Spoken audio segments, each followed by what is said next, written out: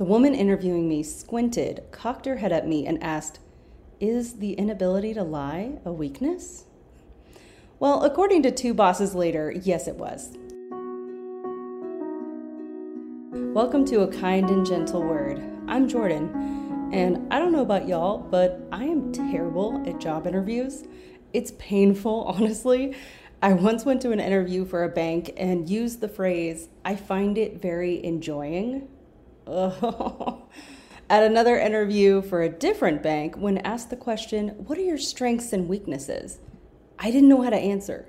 In my pathetic defense, I was only 19 and I'm very bad at math, so honestly, this was not the job for me, past, present, future. But once I learned that that was a really important question that was always going to come up at job interviews, I did my best to come up with, as Michael Scott puts it, I work too hard, I care too much, and sometimes I can be too invested in my job. And your strengths? Well, my weaknesses are actually strengths. I tried to answer it in as sneaky a way as possible by saying, my strength is I always tell the truth, but my weakness is that I'm really bad at lying. The woman interviewing me squinted, cocked her head at me, and asked, "Is the inability to lie a weakness?" Well, according to two bosses later, yes, it was. That's another story, though. Today, we are going to talk about when our weaknesses truly do become strengths. 2 Corinthians 12, 9 through 10. My grace is sufficient for you, for power is perfected in weakness. Most gladly, therefore, I would rather boast about my weaknesses, so that the power of Christ may dwell in me. Therefore, I am content with weaknesses, with insults, with distresses, with persecutions, with difficulties, all for Christ's sake. For when I am weak, then I am strong. Here's the thing. When we are weak, tired, weary, completely tapped out, that is when we are most dependent on God. When we are leaning on the Lord to hold us up, that is when His power becomes our strength. Isaiah 40, 28 through 31. Do you not know? Have you not heard? The everlasting God, the Lord, the creator of the ends of the earth, does not become weary or tired. His understanding is unsearchable. He gives strength to the weary, and to the one who lacks might he increases power. Though youths grow weary and tired, and vigorous young men stumble badly, yet those who wait for the Lord will gain new strength. They will mount up with wings like eagles. They will run and not get tired. They will walk and not become weary. You may have heard that spoken before or seen it on a t-shirt with images of wings, but I really want the words to sink into your heart today. He gives strength to the weary. Those who wait for the Lord will gain new strength. Do you know how hard it is to wait? I'll bet you do, especially if you are currently listening to this while sitting in a drive-through line, or maybe you're waiting for an important package to arrive that Amazon claims is out for delivery, but it still isn't on your doorstep. Psalm 27:14.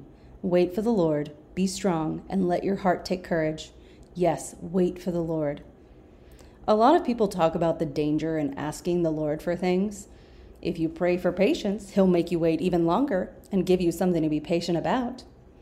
Okay, thanks, Aunt Linda. I feel so much better. Okay, to be clear, I don't have an Aunt Linda. I'm just saying that I have heard this sentiment spoken like a warning, as if I shouldn't even ask God for things because He's going to give me a stone when I asked for a diamond.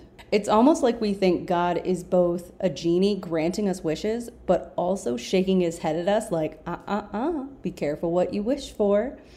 I'm sorry, that is not the Lord that I love and serve. I think what really happens is that we start to focus in on the exhaustion, the length of time we've been waiting, the fatigue, our frustration, the pain of our each waking day as we try and try, leaning on our own physical power, our own mind, our own heart to move us forward. Instead, we should be leaning more and more into the Lord to be our patience, be our strength, be our peace. Seek the Lord and His strength. Seek His face continually. If you were here for our Overcoming Burnout episode, you've already heard this verse. Maybe you even started to allow it to imprint on your heart. I'm going to say it again.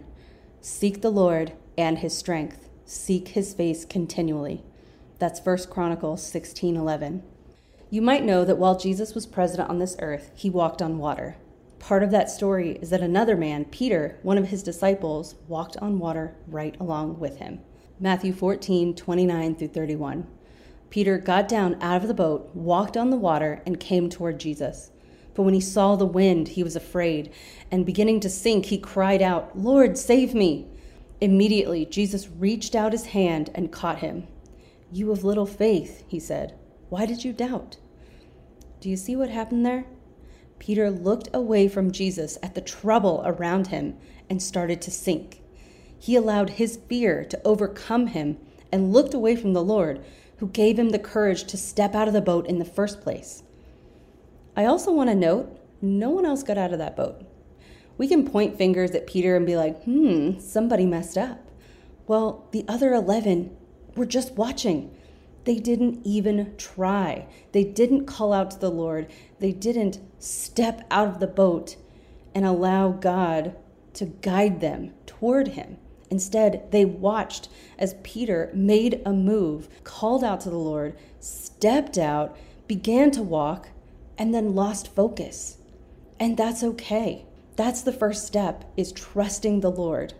We might look away, but as long as we keep turning our faces toward him, we will rise up above the waves and walk with him step by step.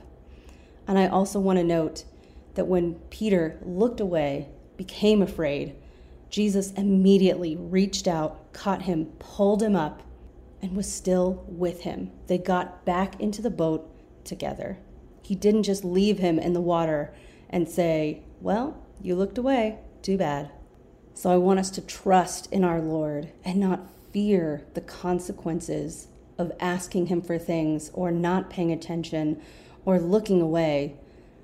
But as Psalm 31:14 says, "I trust in you, O Lord. You are my God."